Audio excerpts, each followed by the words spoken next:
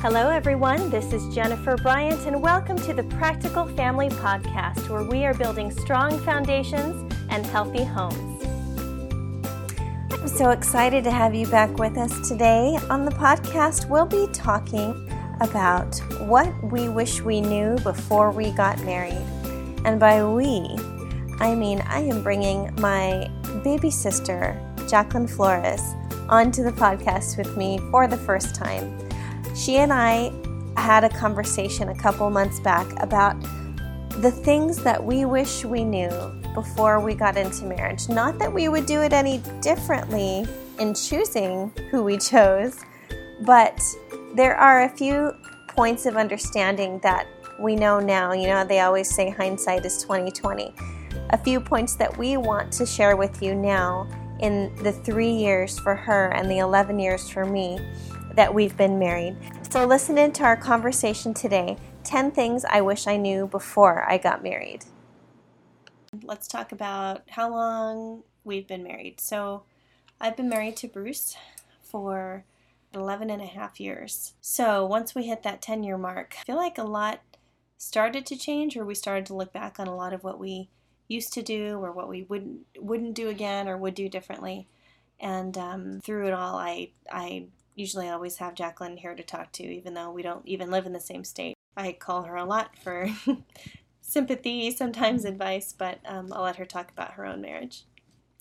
So I've been married to my husband for about 3.5 years, and it's definitely been a journey. Marriage is the biggest blessing as long as you both are willing to put the work in every day, and it is definitely a day-by-day thing. I think we tend to get overwhelmed at, oh my goodness, how can our marriage be better, healthier, putting a lot of stress on ourselves when it comes to that. But ultimately, you just have to take it day by day, and as long as you're, like I said, you're willing to both put in the work, it is a huge blessing. But it definitely takes some work, and it takes a lot of willingness to die to yourself. And we'll go a little bit more into that as this podcast goes on. Yeah, so the first point we're going to cover is number 1. We can't expect him to read our minds. So it's hard, especially being a woman. You know, it seems to us it's so obvious, right? It's so obvious what we're going through and what we feel. Like, why can't they figure it out, right? You know, it should be very clear, and that is really, as I've come to learn, that's not fair.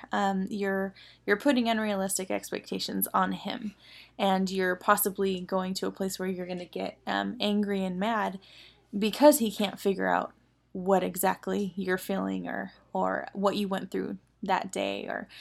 And it's okay to be clear about what you want. It is okay. It's okay to, for lack of a better term, paint a picture for him, because that's how you get to know each other. And I know for me, I don't like when my husband's just very quiet and doesn't say anything. That just stresses me out even more. I'd love to have him say, tell me what he wants and what he's feeling, what he may need for me that day. So it's okay to be clear about what you want.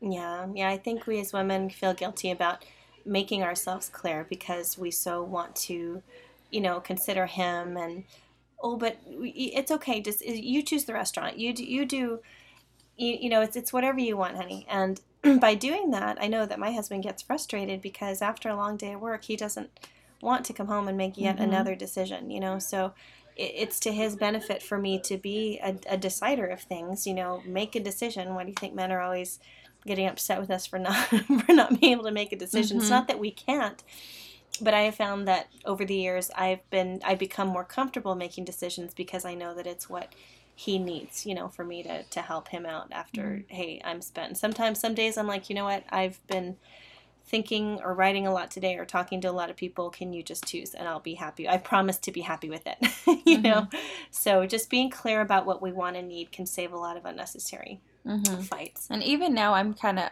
hard on myself when it comes to this because I just want him to be happy, right? I want, after he comes home after making a lot of difficult decisions all day at work, I want to make sure he gets to do and eat what he wants or anything like that. But sometimes he will appreciate it a lot more if you just make the decision.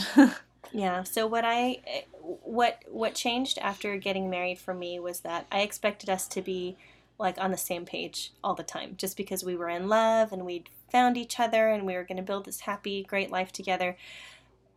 That's when the real work started. Is when we had to learn each other's personality, and that's we're going to talk about that a little bit later too. So that's point number one. You can't expect him to read your mind. Number two, don't expect or try to be everything for him. You will fall short. Now, the expectation I had coming into marriage was that I was going to meet all of his needs. Like some people say, oh, you come together 50-50 and complete each other. And then other people say, nope, it's 100-100. You're your whole self and he brings his whole self. And it's like, okay, great. But where do those two things meet or mesh? Or how do I fulfill his needs and how does he fulfill mine? Like what's the template? I'm such a type A kind of person. I want a template. I want a formula for stuff. But I had to learn that I couldn't try to be everything for him, and neither could I expect him to be for me, because we're human and we disappoint each other like all the time. And it's just not, what's the word I'm looking for? Feasible. It's not feasible. It's not reasonable. There you go. Yeah, thank you. To expect that of each other. Do you have thoughts on that, Jacqueline? Oh, yes. You think going into this marriage and being his wife, well, definitely for me, I, wanted to be the submissive wife and honor and be helpful to my husband in anything he needs. And it's really easy to put all that pressure on yourself to be everything that he needs, but you will be, God forbid, even end up resenting him because you feel unappreciated for doing all these things. And it's not fair. That's also an unfair expectation to put on him as well. We are not meant to be everything for them. We are meant to be there and support and love them as best we can, but we're not made to be everything for them. And that's where kind of have to, I like pray for my husband that he will find other men that he could go and confide in or vent to or anything like that, areas where I can't really be that helpful to him. Right, because we're made differently. And that goes into point number 3. Know who you are, and especially your shortcomings. Know who you are, and especially your shortcomings. This has a lot to do with identity. So knowing who we are as that whole 100% person coming into this union, this marriage, this partnership with somebody else.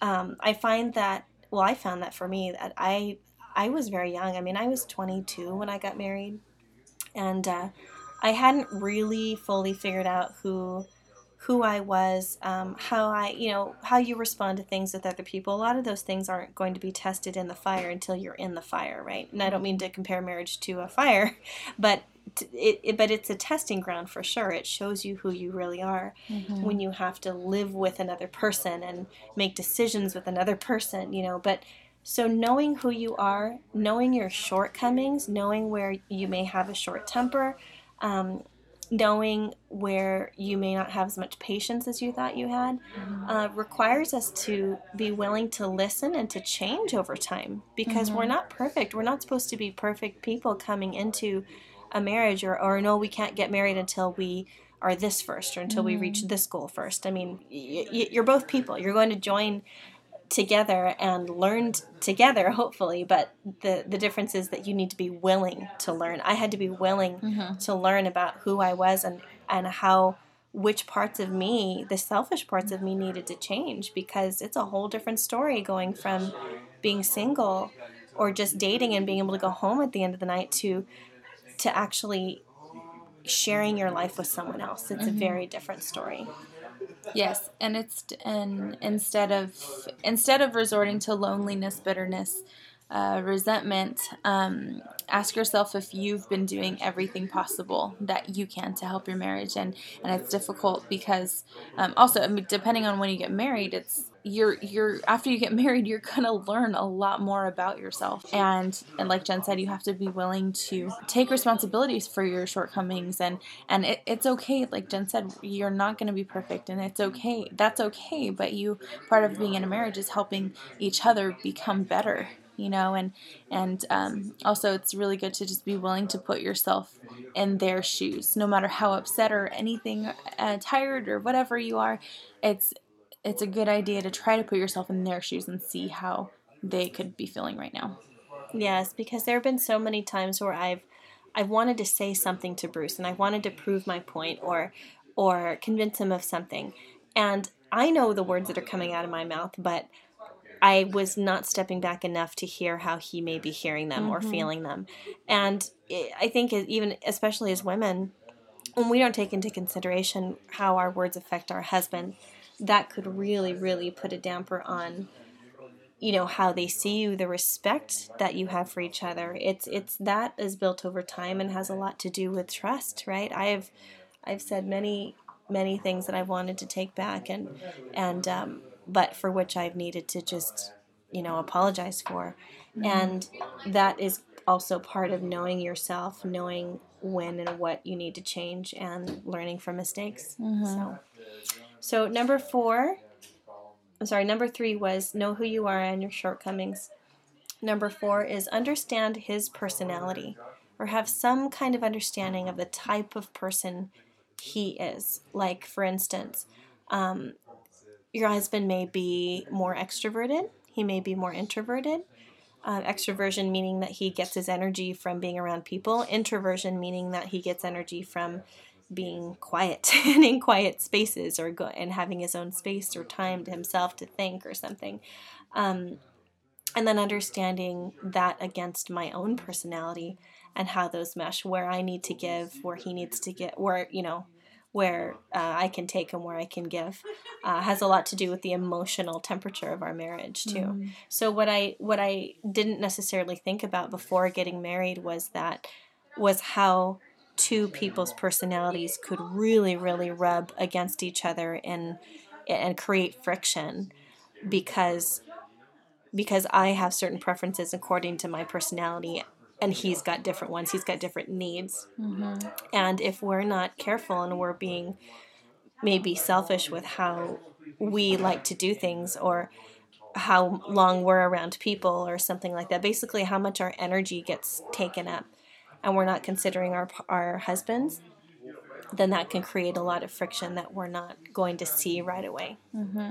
That's a big thing, to be considerate of it. And understanding his personality and who he is doesn't necessarily mean, you never get to do what you want to do or anything like that. But just be considerate of it when making plans, or the people you're around, or talking with people, or talking to him in front of people. Just be considerate of how he may perceive things, or he may want things, or what he appreciates in different situations.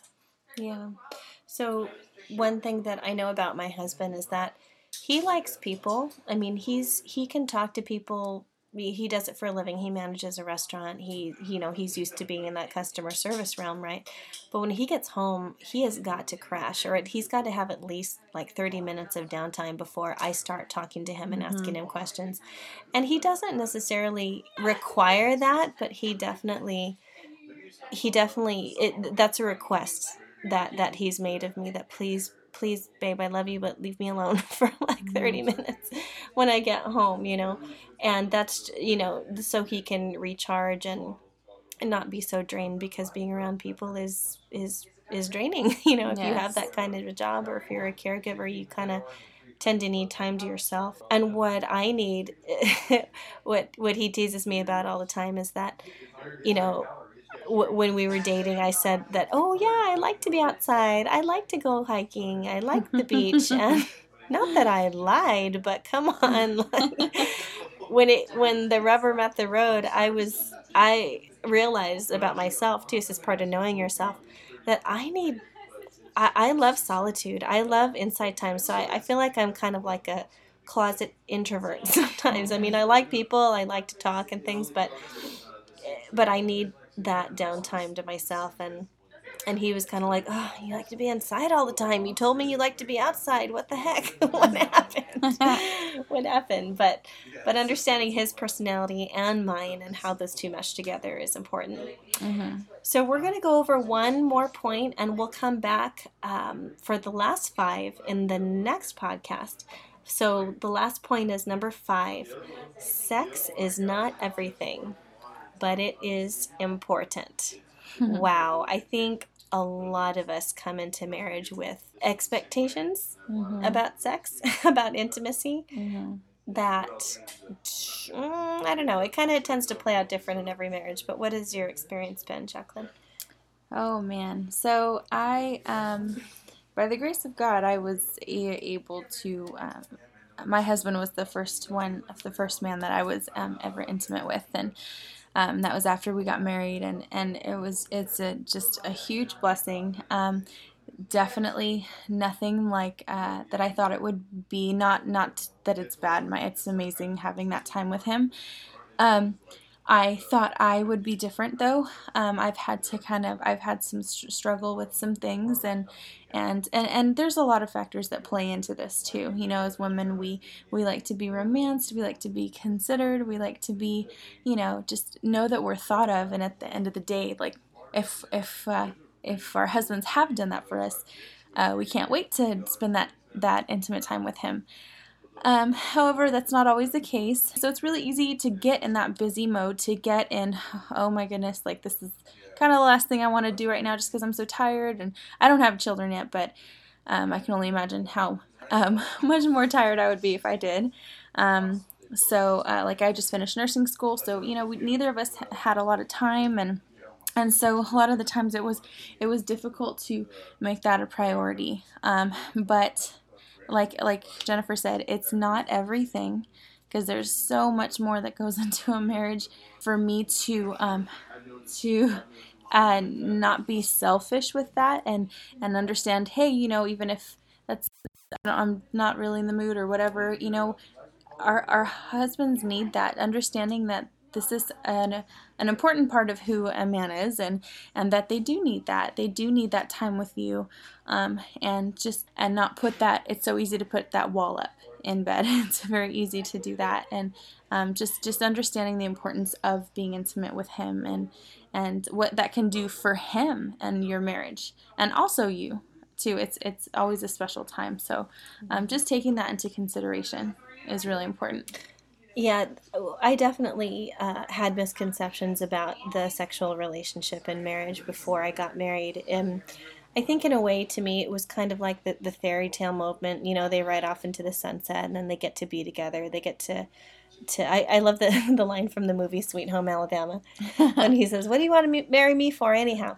So I can kiss you anytime I want. And basically, yeah, I mean, that's the sweet part of it, that we get to have someone to be affectionate with. But that's why this point is, sex is not everything, but it is important. So the not everything part hit me when all of a sudden, okay, that relationship was there maybe for a time, or for maybe not as not all the time, every day type of thing, but in the downtime it was like, okay, so what does the rest of our relationship consist of? Because that's just one piece of it. And like Jacqueline said, it's important to connect sexually, because it connects you emotionally, spiritually, and all of in a lot of areas like that. It's that connectedness, it's that togetherness that bonds us, that makes us feel adequate in a lot of ways. It makes us feel special and important. But sex changes. I mean, our drives change. I think that's what Jacqueline is getting at. Your drives, even as a young person, can be affected, especially by stress. Oh my goodness. I mean, fatigue, yes, and being busy, going all the time. But men and women are very different here. I encourage you to pick up the books on that. We'll have some resources available in the show notes on the sexual relationship in the Christian marriage, especially, that are very good to look at. But just knowing that it changes over time. I mean, with me, we had 2 kids, and my drive definitely changed when I was a new mom and super tired, and taking care of kids and not really thinking, oh, hello, there's my husband over there. Like I haven't paid attention to him lately. But, we have to agree to come together on during those times and recognize each other and what we need and that closeness, So affection is a big thing. And I'll talk later, too, about the importance of physical touch and what that does for a man and a woman in the marriage relationship. So thank you for listening. This has been part 1 of what I wish I'd known before I got married. We went through points 1 through 5. Number 1, we can't expect him to read our mind, so we need to be clear about what we want and what we need. Number 2, don't expect or try to be everything for him because you'll fall short. Number 3, know who you are and your shortcomings and be willing to change. Number 4, understand his personality and yours.